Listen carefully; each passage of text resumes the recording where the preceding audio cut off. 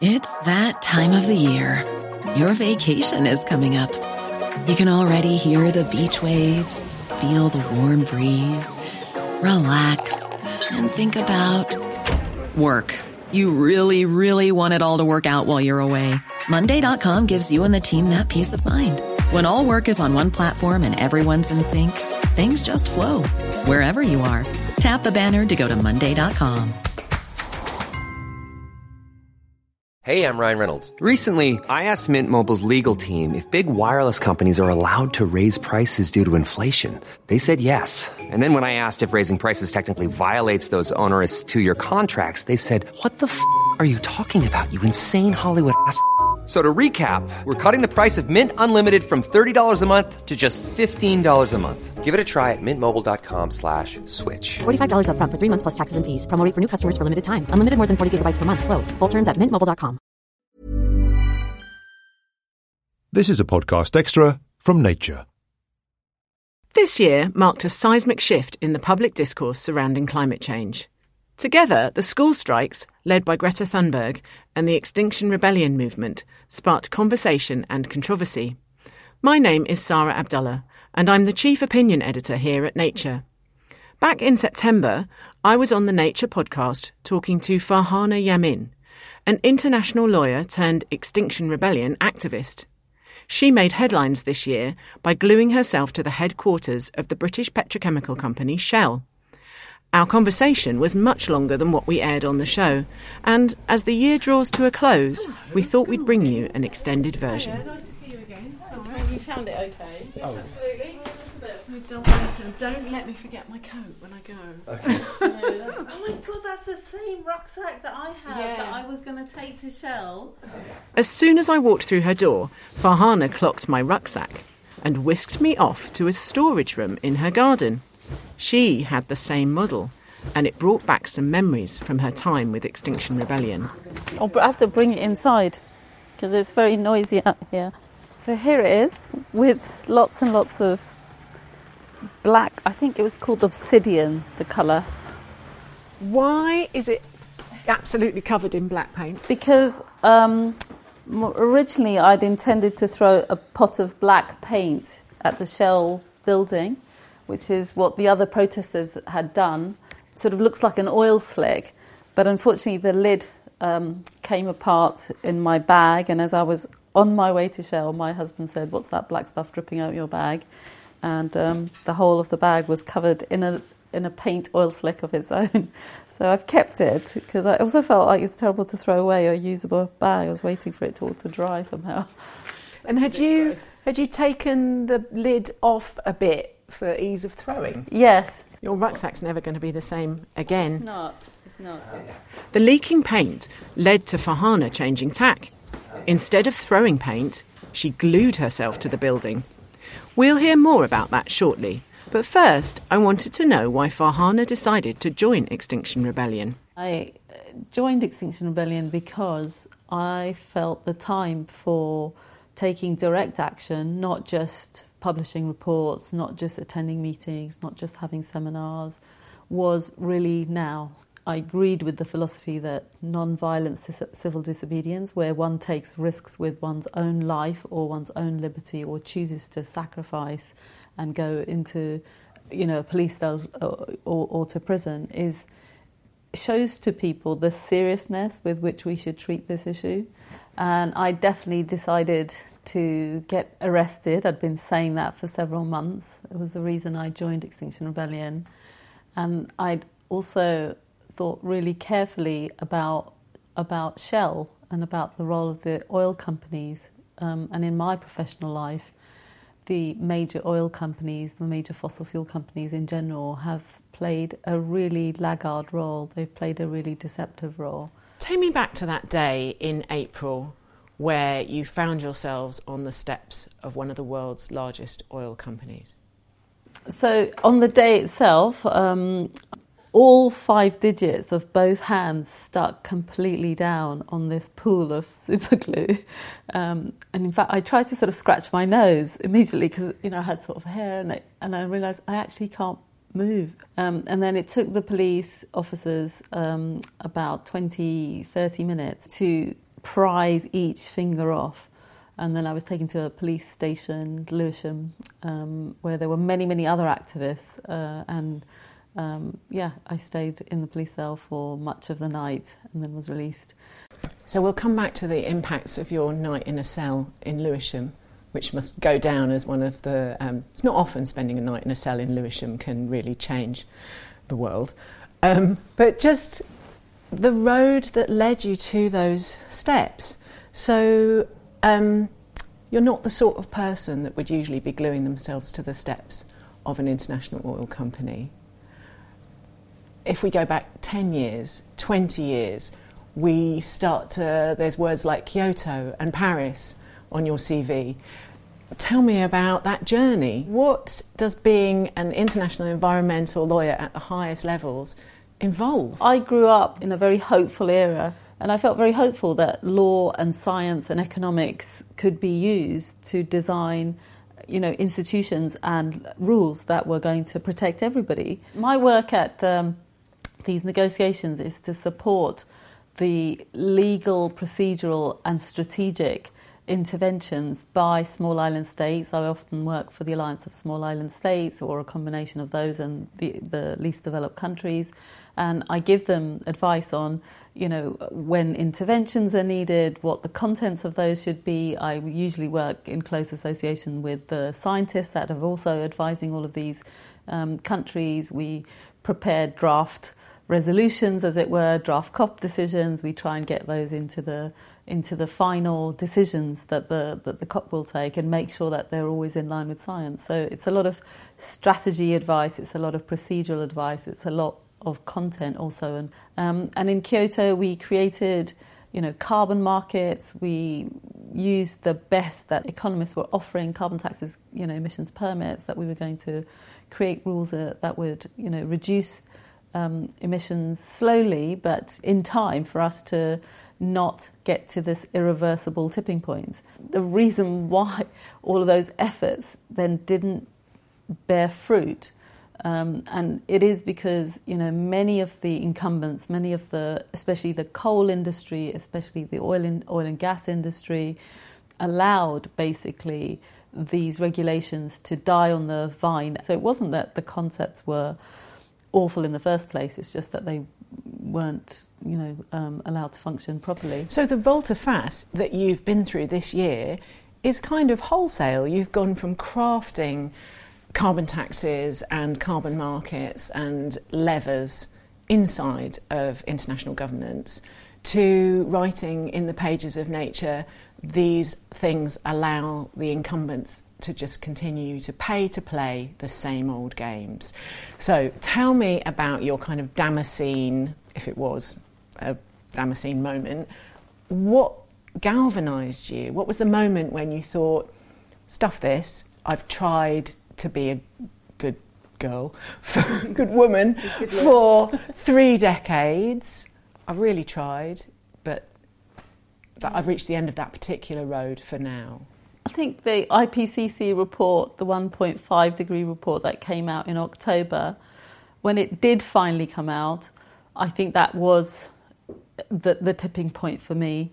I'd seen, leaked drafts of it. I'd been to a number of seminars, and of course the small islands had been pushing for the 1.5 to survive inclusion in the COP decisions since Copenhagen, since 2009. So I felt, goodness, it's taken 10 years, almost to get to this point where the COP is going to receive this report. And I think that something snapped in me about why we've got this report, but, it's not going to get listened to or get ignored again. And it was too much. I felt like I had to do something different. So you joined Extinction Rebellion, you lent them your skills, honed at all-nighters at 22 COPs, or however many, most of the COPs, and you moved the needle. Extinction Rebellion and the school strikes utterly changed the public discourse on the need for action. So you've talked about April. What happened next? Greta came to the UK, asked and met with all of the political leaders from every single party, asked those political leaders to do something and also to talk to Extinction Rebellion. Extinction Rebellion had meetings then with the government, and I coordinated a team of Extinction Rebellion rebels to be present at that meeting. And then a motion was passed which recognises that we are in a climate and environmental crisis and which calls on the government to take urgent action. So it was the first time that a motion of this kind had been passed by a national government. And now more than half the councils in the UK have declared a climate and ecological emergency or a climate emergency. So it was another massive professional success. So you, on one track, you were lead author on 3 of the 5 IPCC reports, you helped craft Kyoto, you helped craft Paris, and then on your new track, you changed the law in the UK via direct action. So that's the kind of professional success. But on a personal level, one of the working titles for the piece that you've written for Nature was No Going Back. So you've stepped away from XR now, Extinction Rebellion. Can you just go back to being a lawyer at the highest levels? I hope so. I think so. I feel that most of the climate environment community that I was part of, the policy community and some of the green environmental NGOs that I worked very closely with, were in fact very proud, and I think Extinction Rebellion built on all of their work, actually. So one of the most concrete things that happened is that Theresa May's government then passed legislation making the UK one of the first countries to have a legally binding net zero by 2050 target, which had been worked on for decades, including by me, including by all of the environmental NGOs in this country. So it was a collective win for everyone. So we mentioned that you stepped away from Extinction Rebellion. Why was that? I was exhausted, actually. I was really tired because it was non-stop and there was so much media attention. There was such intensity after May and it sort of carried on into June. And I felt I needed a break. Having had a taster of overnight, more or less, change, does part of you worry that you could be back inside another airless committee room getting really cross with everybody? Oh, yes, I do, a lot. So a little bit, I'm sort of training myself up to be more patient again and remember that I can't just be a rebel inside the UN in that way. I'll have to make sure that the countries whose future is at stake become more rebellious. Actually, that's my role, is to make them shout and scream and not accept a less ambitious outcome. So I feel I understand what my role as a rebel inside will be, and I hope that, you know, members of the public, other professionals will keep on rebelling in their roles wherever they find themselves. There is a scab I keep picking at, which is this issue of when you go back into the corridors of power, and when you're back in the next COP in Glasgow, do you feel like your status as an impartial giver of knowledge and advice will have been altered by 2019? I think so. And I haven't been to the negotiations since my arrest and since, you know, my involvement in Extinction Rebellion became sort of public. So I feel a little bit of trepidation as to what that will mean. You're no longer neutral about the outcomes. You are nailing your, you know, colours to the mast. And I feel okay about that because I feel everyone should be pro-climate action. It isn't something to be neutral about. But I recognise that putting your head above the parapet, being very public, especially in this way, and also saying that I'm willing to accept the consequences of breaking the law, that is an uncomfortable place, because I don't want to support law breaking and lawlessness either. I'm intensely a rule-bound person. I believe in rules. I just believe that the rules have let us down, and so civil disobedience always involves breaking very specific, limited rules, accepting the consequences of breaking those rules, facing up and going to court for those rules. and accepting that actually the system itself can rectify and move to a higher normative status. So, Gandhi and Martin Luther King and the suffragettes in the end all moved the fundamental values and rules that were then totally misaligned. That's why there are statues of Nelson Mandela, Gandhi and Millicent Fawcett in Parliament Square. So many of the people who read your writings and who listen to your speeches will be thinking, what should and could I do? And that is the same whether they're the lead author on the next IPCC report or whether they're one of our children. What can I do? That's what everyone is asking.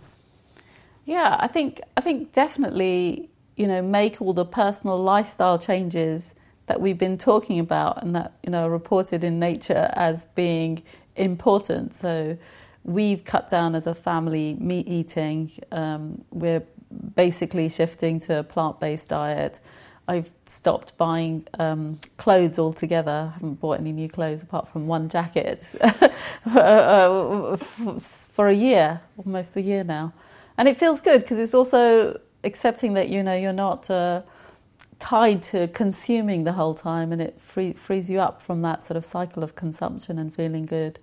But I think these individual changes, less flies, less meat, less of a carbon footprint, are in the end dwarfed by what we need to do, which is to really turn our political and economic systems round so they don't end up incentivising nature-destroying activities forever. That's at the heart of it. We've put in place systems that we can't even see anymore because they define the fundamental values, GDP growth, endless consumption.